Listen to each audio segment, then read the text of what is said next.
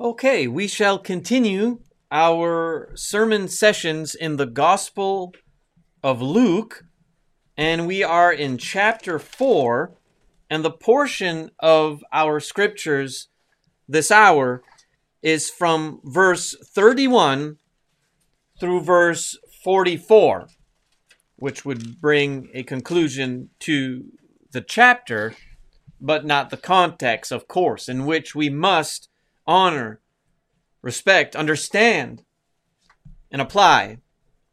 Thus far, in the gospel, the immediate context of chapter 4, recognizing the temptation of Jesus by the devil, and walking through those verses, witnessed and recorded, moving about the public ministry of the Christ, and how he was found in religious locations among his people, reading and teaching the scripture, and was initially, when agreeable, given the amens of the people, yet when the application of a properly interpreted text was delivered, they immediately became hostile towards him and sought to murder him.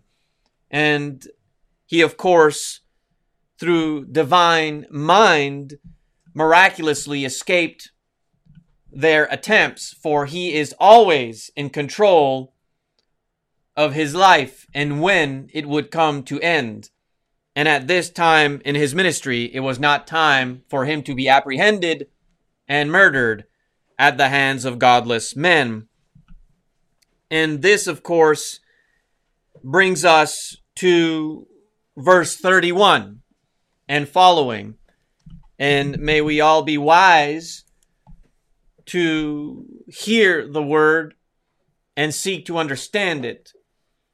And I will obviously try my best, as I do, to share the running commentary and the context and interpretation rightly handled with other verses of the scripture to bring about a practical application in our lives and understanding and a greater growth of trust in Jesus as you and I together journey the text. Verse 31 says, and I quote, "And he," that is the Christ, Jesus, "came down to Capernaum." This, of course, Capernaum, a city of Galilee. And Jesus, well, he was teaching them on the Sabbath, which, of course, as we've recognized, is his custom to do so. It is his righteous tradition to be found teaching and reading scripture. And they were amazed in verse 32 at his teaching. Why were they amazed at his teaching? Well, the Holy Spirit would reveal it is in connection to his message, having authority. And that is important. Could not the religious leaders of the day speak with authority? Was there not a difference? And do we come to remembrance other locations of the scriptures which would reveal the minds of the people being amazed at his authority, the manner he teaches and the things he teaches, and how strong he is with the doctrine? He doesn't speak like our scribes and our elders. He doesn't speak like our religious leaders. There is something quite unique and different with this man. And it is important for us to be noteworthy of teaching, doctrine, and how he did so with this authority. And in verse 33, in the synagogue, an account, of course, witness here of a man possessed by the spirit of an unclean demon. And he cried out with a loud voice. This individual, this wretched individual, so sadly taken over, his vessel apprehended by the wiles of an entity that is impure and corrupt. And so this man, sadly, this individual, losing his free will and sobriety, self-control, now apprehended by the wiles of an unpure presence, speaking with a loud voice to the source of interaction, which is Jesus. And the unclean demon says to Jesus in verse 34, "Let us alone. What business do we have with each other, Jesus of Nazareth? Have you come to destroy us? I know who you are, the Holy One of God." They were amazed at his teaching, for his message was with authority. And in the synagogue there was a man possessed by the spirit of an unclean demon. Jesus is found in the assembly of religious individuals who gather, of course, to fulfill the law, to learn, and to grow each other. And in this assembly is found an unclean spirit. Don't ever think that it is an impossible task for the devil to creep into the assembly and sit among us impure. Jesus is found in the location he would be found in as a Jew. In practical application, of course, from the synagogue, the synagogue, to now we, the spiritual Israel, the church, it is true. Christ is our source of authority, and he teaches us. We have his words. We read them. And if there is an impure source, a corrupted source among us, it must be casted out, healed. In the synagogue, there was a man possessed by the spirit of an unclean demon. Are there clean demons? Is there such a thing? Unclean demon, and he cried out with a loud voice. Another noteworthy understanding of this account. Dear friends, demons believe in Jesus. James, I believe, if I am not mistaken, also wrote of that very truth in relation to faith and how faith must be active. It must produce, it must seek to practice benevolence towards our brothers and sisters in Christ who are needy.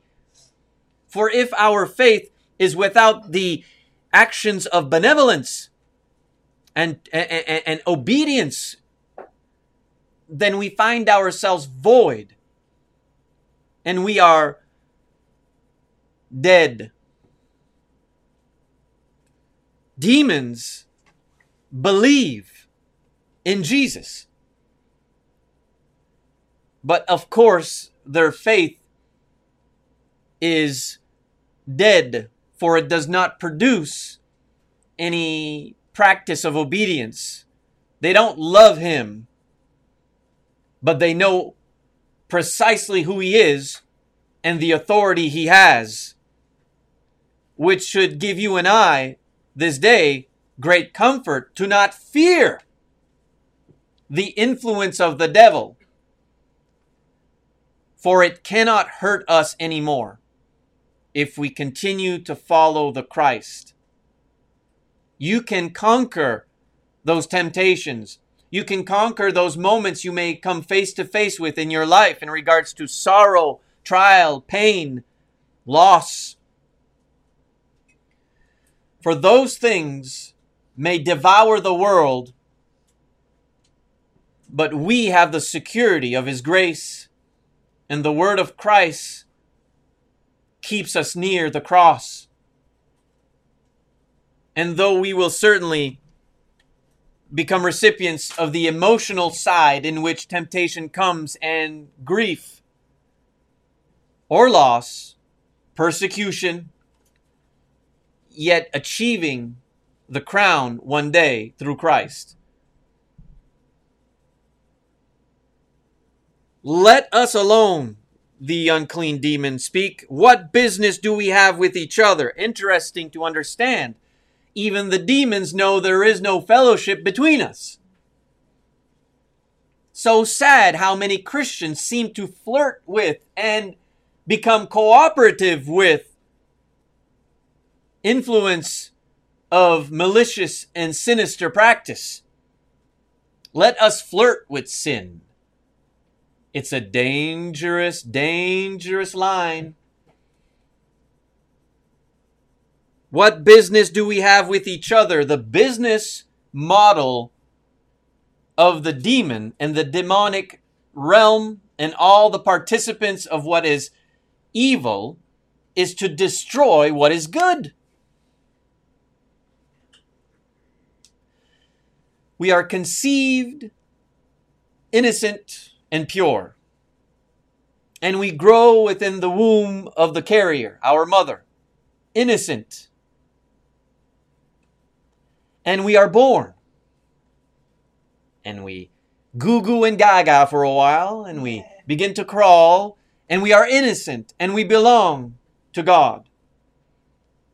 But in our growth comes the moment of independent accountability, in which now we are under the law of our Lord and Master, held to its instruction and boundaries and command, and we choose of our own free will to depart from the fellowship we have with God. And there is only one path and bridge to redemption, and that is indeed through the Messiah. We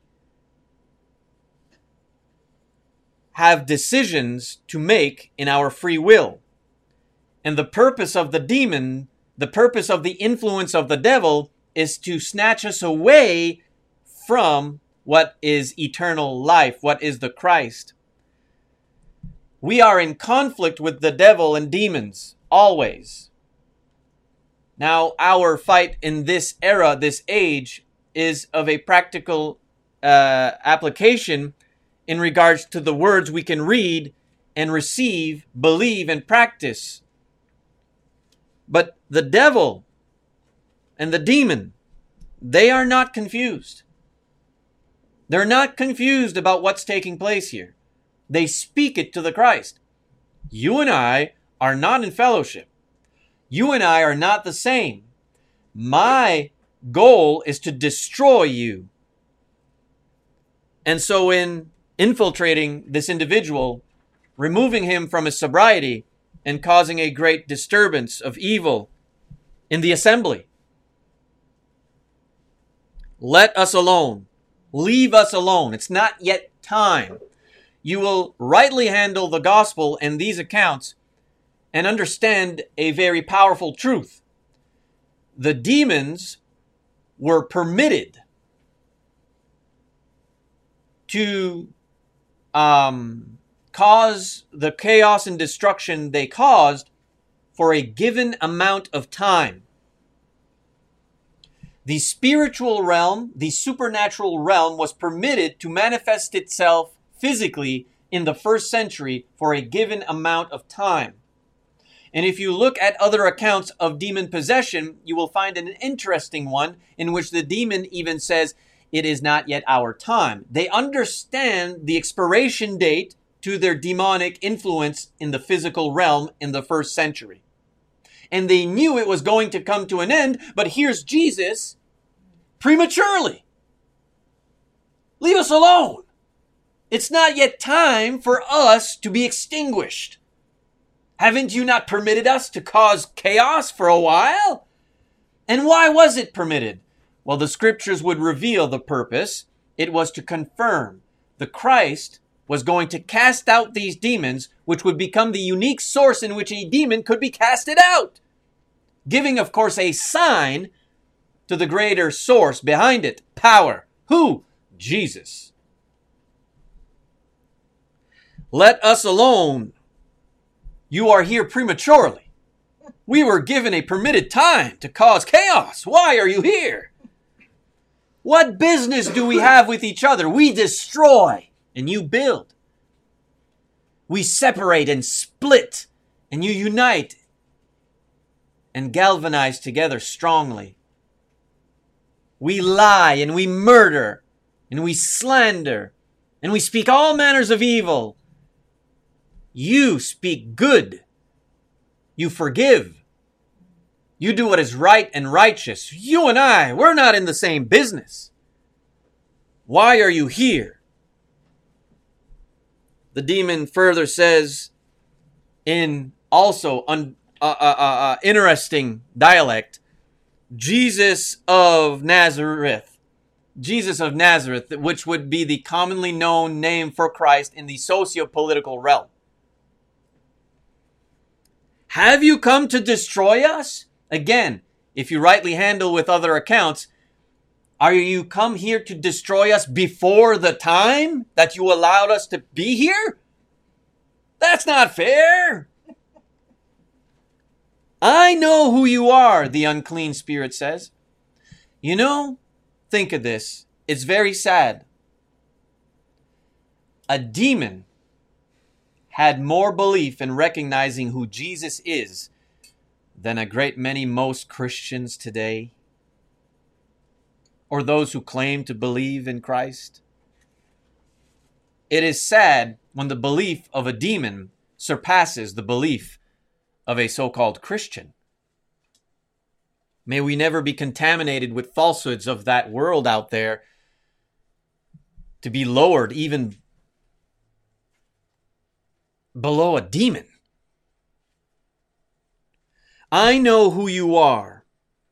The Holy One, unique, holy, unique, set apart, different, one of a kind, of God the Father, the great I am, the Ancient of Days. But Jesus, upon, of course, hearing the demon, rebukes him. It's a charge. You've been charged in the name of the law, saying to him, be quiet and come out of him. Jesus teaches, and he teaches with authority. His doctrine is law. There is boundary in law.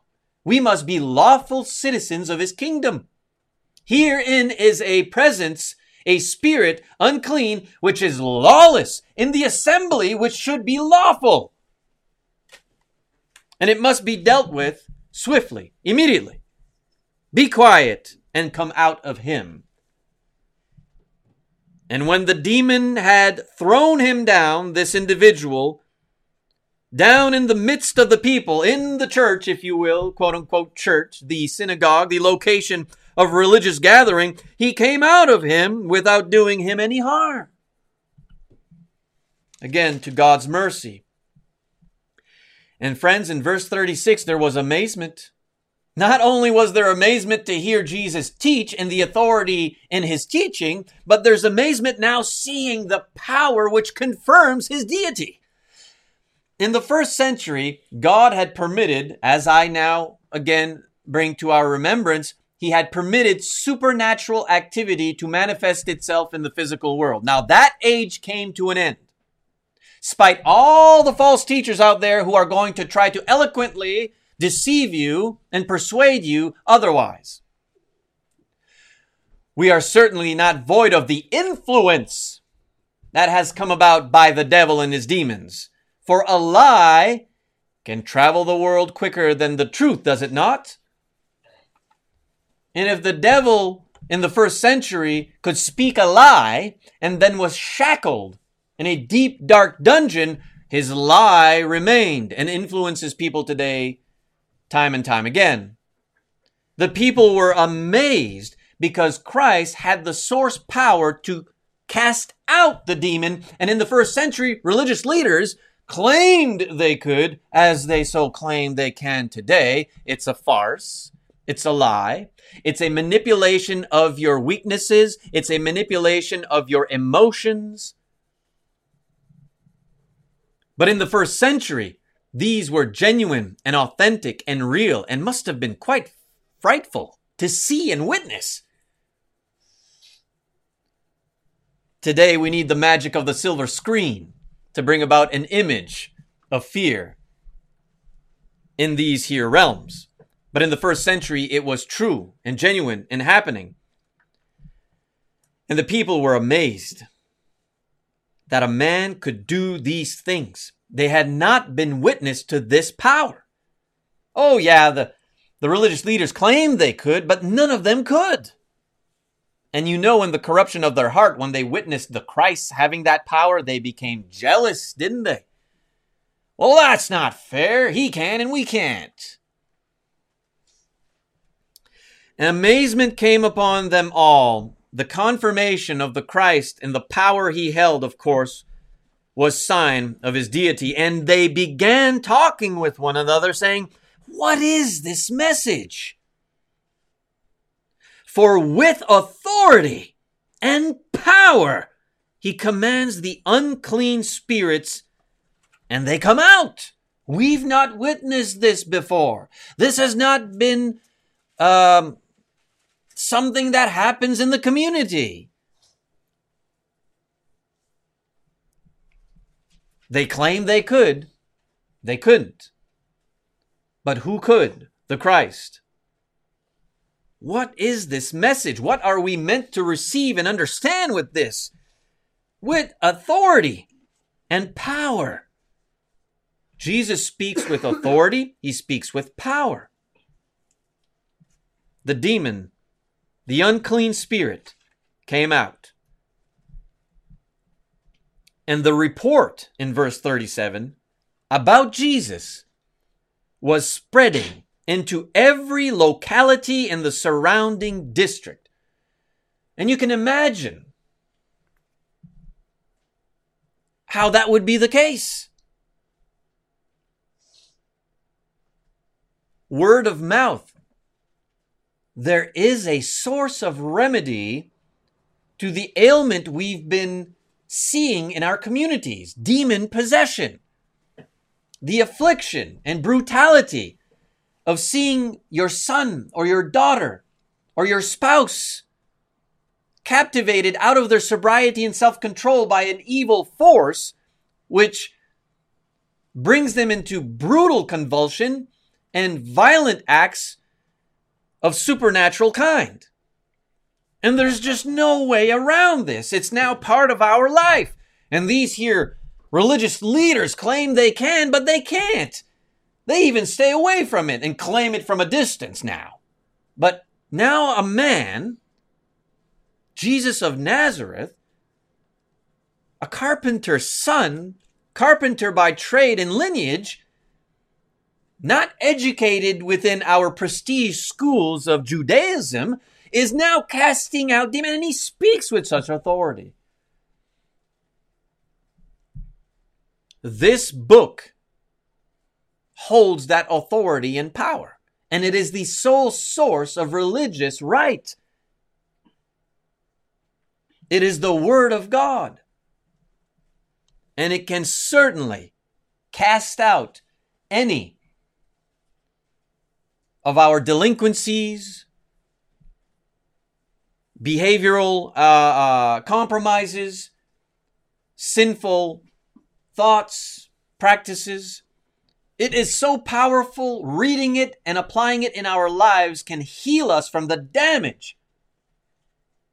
The individual whom had the demon casted out of him would have needed perhaps to be cleansed, to be cleaned, to be nourished, to be brought in for food, shelter, and clothing, to be ministered to. And the Word of God does that. Not only will the Word of God cast out evil from your life, free you from the shackles of sin, it'll teach you, it has the authority to heal you, to heal us, and renew our minds in a different way. And so the report, of course, spread all over the local districts surrounding that area.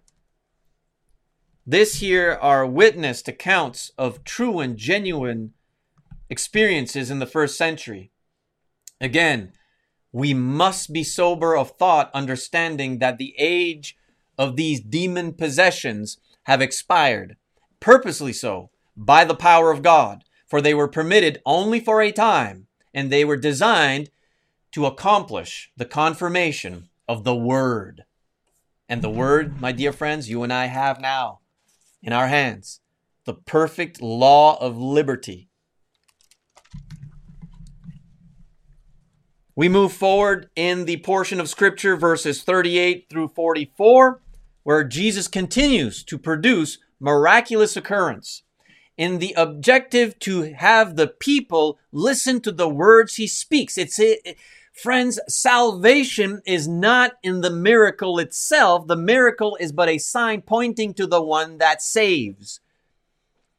And you would have seen in the crowds a great many people simply entertained by it all, who were following him only for the next drama. I wonder what he's going to do today. Some would have fallen prey to the miraculous power and found faith in the miraculous power, which does not save. Jesus would have told the people once, you follow me for physical nourishment, but you should be following me for spiritual nourishment. Because the goal of this life is not to make it into hell with a full belly, but perhaps heaven on an empty one. Meaning, this physical life comes and goes, but what remains is what was created in his image, the soul. And so that is what must be nourished, the Word of God. How could we know it was the Word of God? Because it was confirmed by miracles and signs and powers. If you see a man cast out a demon in the first century, something that was not possible by any other among us, then you're going to pay attention what this man is saying. You should, at the very least, try to pay attention to what the man is saying. Verse 38 says, then he, Jesus, got up and left the synagogue and entered into Simon's home. Now let's pay attention to all of this in its wide scope. Here they are. They're in church. And Jesus, well, he's reading the scriptures and he's teaching. And he is quite different than the rest of us. There's something quite unique and powerful about him. He has all this authority. And among us, there's an unclean spirit, a demon-possessed individual. And Christ deals with that within the assembly, immediately casting out this evil presence. And now the assembly comes to its conclusion, and he goes into a home, a location of hospitality, to one of the members of the church. And as he enters into this member, which is Simon, by the way, Peter, right? Peter the apostle. So here's Jesus. He gets up and he leaves the synagogue and he enters into Peter's house. And in Peter's house, well, is his mother-in-law. So Peter, the apostle, has a mother-in-law. And I think you and I, logically concluding the fact that if you have a mother-in-law, you're married. You have a wife. And his mother-in-law, Peter's mother-in-law, was suffering from a high fever. That is a dangerous medical condition that could have damaged her permanently, if not remove her from this earth. And they asked Jesus to help her. Well, if you come to my house and one of my loved ones has a dangerous fever, a dangerous sickness that might take their life, and you can cast out demons, and you can control the weather, and you can make whole the lame and cure the sick and know the inner hearts of men in a measurement none of us can even come close to, well, I'm going to ask you, have mercy. Please heal my wife. Please heal my child. Please heal my mother. Please heal my mother-in-law. It seems almost organic to the thought of an individual member that if the source of power is in your house, you're going to beg mercy. Please help.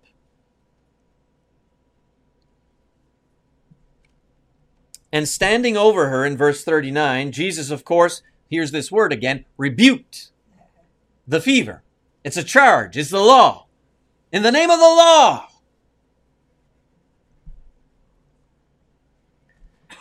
And the fever left her. And she, verse 39, immediately got up and waited on them. She is thoughtful and has gratitude. She has become the recipient of God's mercy. She gets to live another day. And what does she choose to do with this newfound blessing and chapter in her life where she has been able to be saved from the clutches of this sickness and fever? Well, she ministers.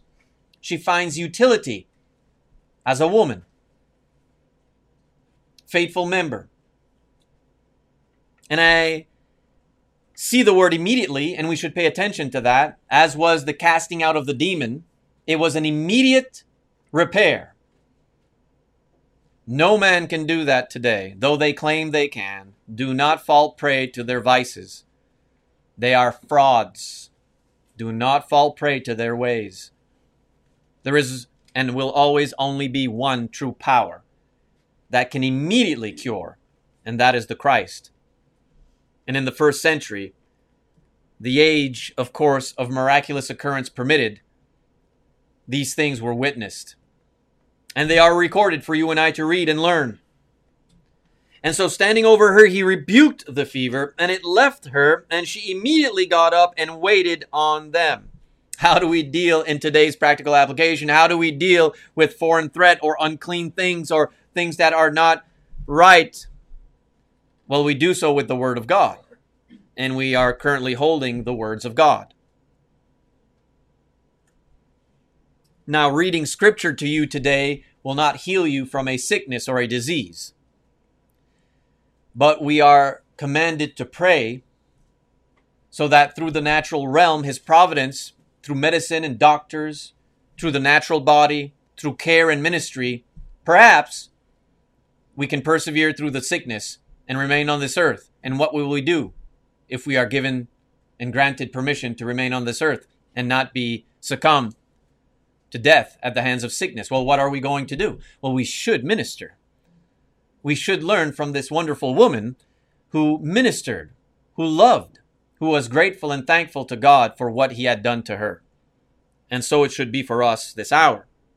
Now, while the sun, in verse 40, was setting, giving us, of course, time of day and the activities of that hour and culture, all who had any, all, not some, all who had any, who were sick with various diseases, what did they do? They brought them to Him. And laying His hands on each one of them, He was healing them. When we are sin sick, where should we be brought? To the Christ, to His assembly, to His faithful, healthy, and growing church. For the people of the East Coast of Canada, the East Coast Church of Christ is the location in which the pillars of truth are honored and proclaimed. It is the source location where the Christ is head and rule and king, where salvation and freedom, liberty can be found.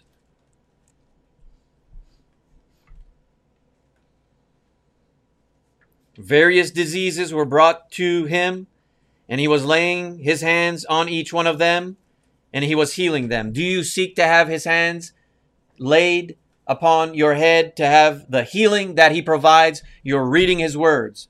It is through this very holy writ that we can find healing, that we can find salvation. Demons, in verse 41, also were coming out of many, shouting, "You are the Son of God."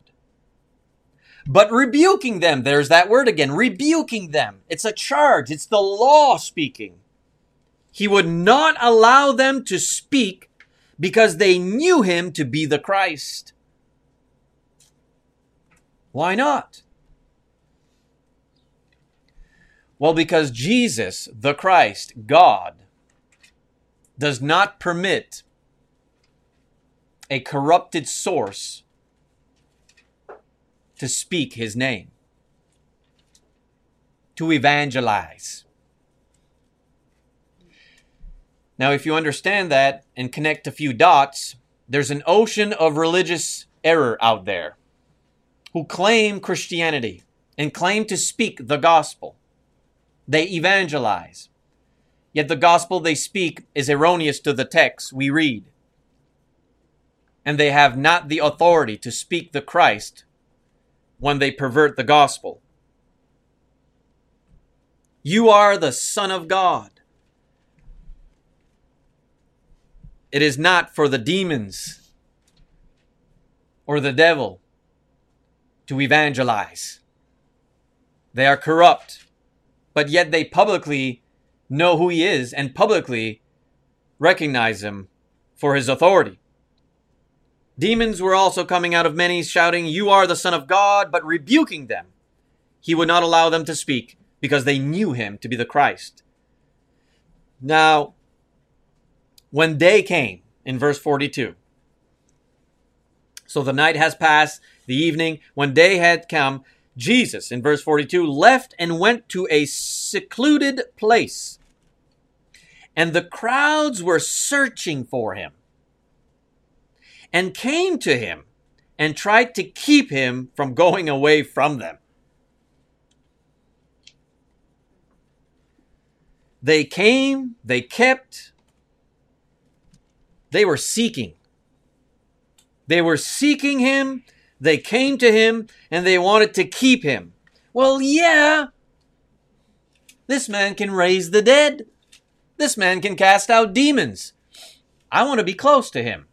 Now, the motive of the heart is an important part because some were doing so for malicious reasons, selfish ambitions, but some were doing so in a humble, reverent stature because they could truly recognize something very unique and powerful with this man. And of course, he says to them in verse 43, I must. It is an obligation that I cannot remove myself from. I must proclaim. I must preach. What now? The kingdom of God to the other cities also. For I was sent for this purpose. His purpose was to proclaim the kingdom of God, the kingdom of heaven, the church belonging to Christ, which was soon to be established and its doors open for legal citizenry, witnessed and recorded in Acts chapter 1 and 2. On the day of Pentecost, when the fulfillment of the death, burial, resurrection, witness, and ascension of the Christ had been masterfully accomplished. And so in verse 44, Jesus kept on preaching in the synagogues of Judea. He remains within the location of religious assembly, teaching, preaching with authority the truth, which is what we must pay attention to. Jesus, our Lord and Master, has the power to heal us from our diseases, has the power to cast out the demons. And in our age, what that means in rightfully handled interpretation is he can save us from our sins. And he can teach us to make the right decisions in life, which will be beneficial, of course, to our existence as human beings and neighbors. So not only does he give us in priority the hope of heaven, eternal life, but he also gives us instruction to how we can better live in this physical realm.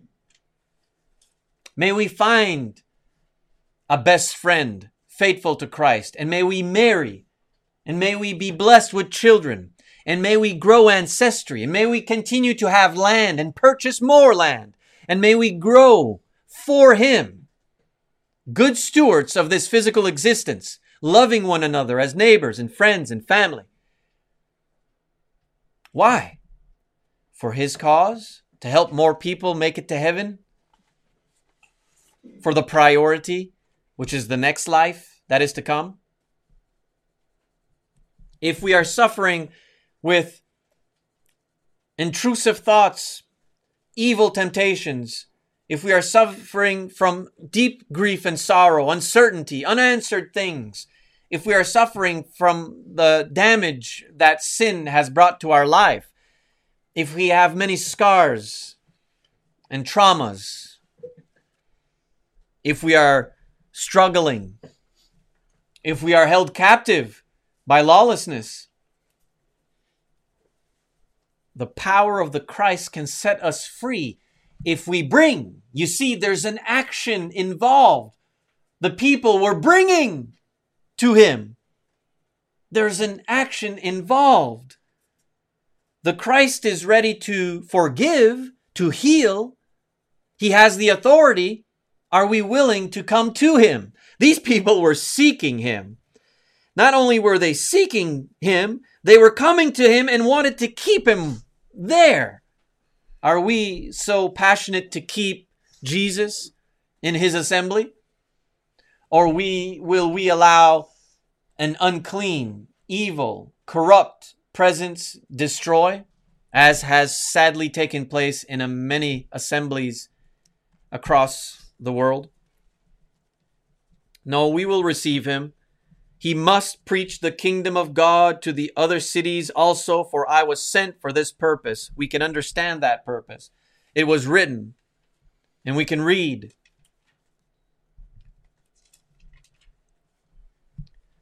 The power of God to forgive us of our sins is most important. And as we, of course, make our way in conclusion with an invitation, the kingdom of God is here and now and real and was established in the first century. Again, recorded in Acts chapter 1 and 2.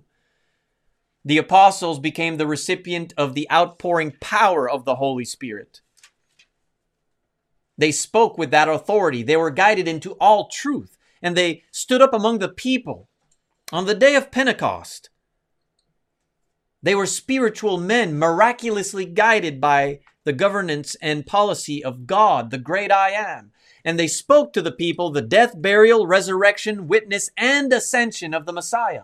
And all those who warmly received the words, not the miraculous occurrences in which they witnessed, but the words being confirmed, the source in which was speaking, the words, when they believed those words as repentant individuals confessing Jesus to be indeed the Son of God that they had murdered, they became qualified to call on his name as they were fully immersed into his grave, a watery grave, baptism.